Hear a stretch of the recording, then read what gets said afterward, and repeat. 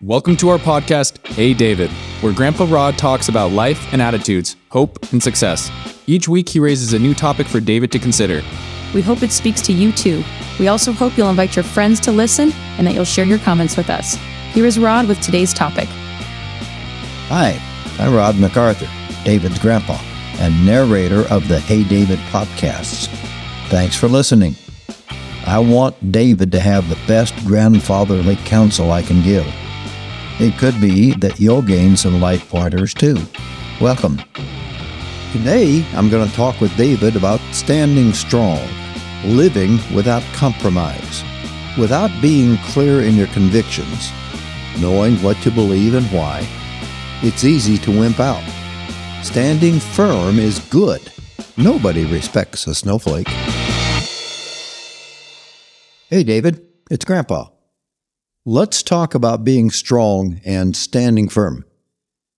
My friend Greg borrowed a saying from his wife, quote, "In matters of conviction, stand like a rock. In matters of opinion, go with the flow," end quote. This reminds me of the ripples a rock makes in a river as the current passes over it. Water flows with some agitation over and around the rock, but the rock holds its ground. I know you've seen it. Have you ever waded across a shallow, gently flowing stream? Me too. No prob. What about a deeper, swifter flowing river? What's it like to ford that stream? I once picked my way across the Quinault River, upstream from Lake Quinault, stepping from one slippery stone to the next slippery stone. I made it, but I probably shouldn't have tried. I might have slipped and fallen into the river. I might have been carried along by the strong current or even drowned in it. Instead, I stood against the force of the current while I slowly edged my way across. Some situations in life are simple, safe, and unchallenging, like the gentle brook. Not much strength is needed. Other times are more than demanding, like the forceful current, calling for determination, grit, and persistence, calling for a clear head and a healthy heart. I say, in those situations, you must take your stand for what you consider right. Does it seem to you that our society is becoming more tumultuous? It does to me. Ongoing investigations lead to indictments in connection with the January 6th storming of our Capitol. Vandalism, violence, riots, and even murder rocked our major cities the summer before, 2020. Tensions continue to mount, and national unity is stretched to the breaking point. In such times, you must be clear-headed and strong. Get a clear grasp on what is important, the rock. Distinguish that from what can be diminished or laid aside, the flow. Understand why it is important to you. What are your values? In part, your strength depends on this clarity. David, mostly go forward in love. Let everything you do be motivated by love, compassion, and concern. Your strength will be found mainly in your intention to act and speak in love. Love intentionally. There is no force in this world more powerful than love. Yes, hatred is powerful, but love prevails over hatred every single time. It always will. Hatred in response to hatred intensifies hatred on both sides. But responding in love softens, blunts, or even neutralizes hatred.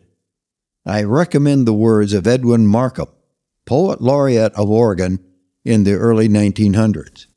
Quote, "He drew a circle that shut me out. Heretic, rebel, a thing to flout. But love and I had wit to win. We drew a circle that took him in." End quote. Be strong today by distinctly knowing your heading and by keeping love as your guiding principle. Along this line, a sister from church made me a new sweatshirt. I made a pointed comment one Sunday that I wanted to make a bumper sticker or a t-shirt that said, quote, "Stand for what you stand for," end quote. Later that day, her husband presented me with a sweatshirt sporting the exact saying. She made it that afternoon. I wear it often. Not everyone sees the value of this exhortation. One young friend misunderstood. He thought I was advocating getting in people's faces and pressing my agenda. Not so.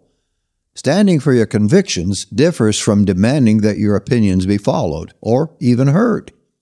You don't need to use a bully pulpit to be strong, domineering other opinions.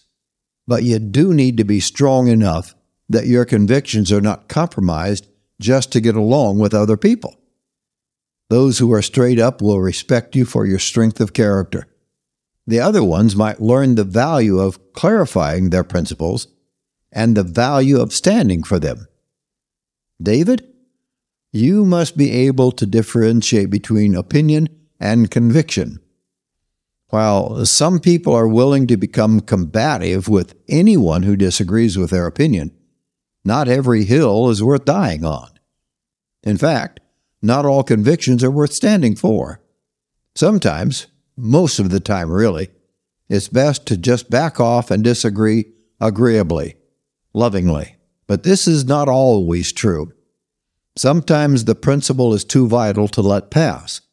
Sometimes silently watching things transpire and wishing they were different allows for a deterioration of crucial ethics and/or truths. This is not about politics. It's about having the strength of conviction to stand up for what you believe on any matter. Also, there is a real danger of being wishy-washy. Nobody respects a snowflake. A friend once said, quote, "Whoever stands for nothing is prone to fall for anything," end quote. Without the moral backbone to take a stand, any ground looks acceptable.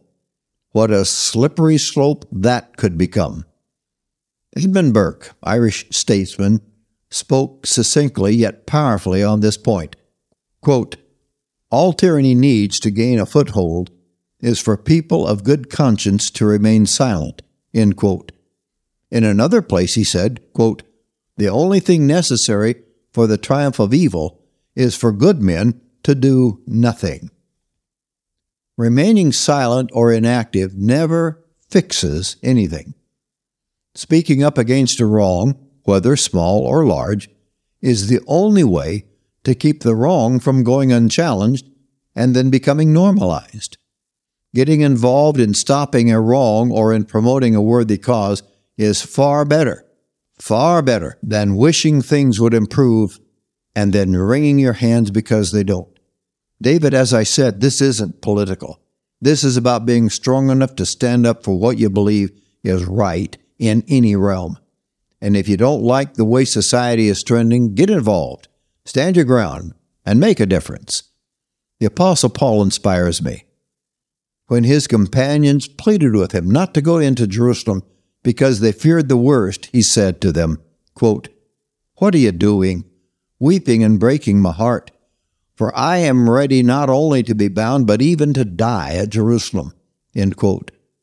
Whether you favor Paul or don't, you must admit this. He had deep convictions, and he was willing to stand for them, even at the cost of his life. David, the advantage you have as a believer is found in Paul's writings. He urged one church, quote, "Be strong in the strength of his might," end quote, and, quote, "having done everything, stand," end quote. He clearly thought that anyone can prepare their mind to stand for what they believe, no matter what the consequences might be.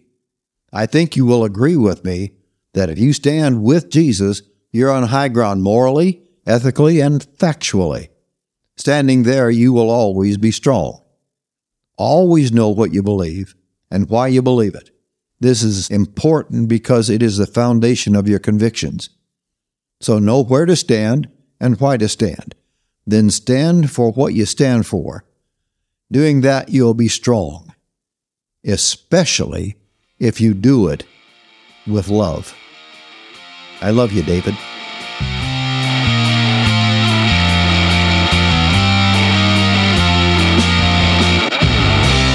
Thanks for listening. If you got something worth holding on to from this blurb, come back next Monday. I want to talk with David about gun violence and hatred. The ease with which anyone can obtain a gun and kill another person is troublesome, but is gun control the best solution? Let's look for something even better. See you next week.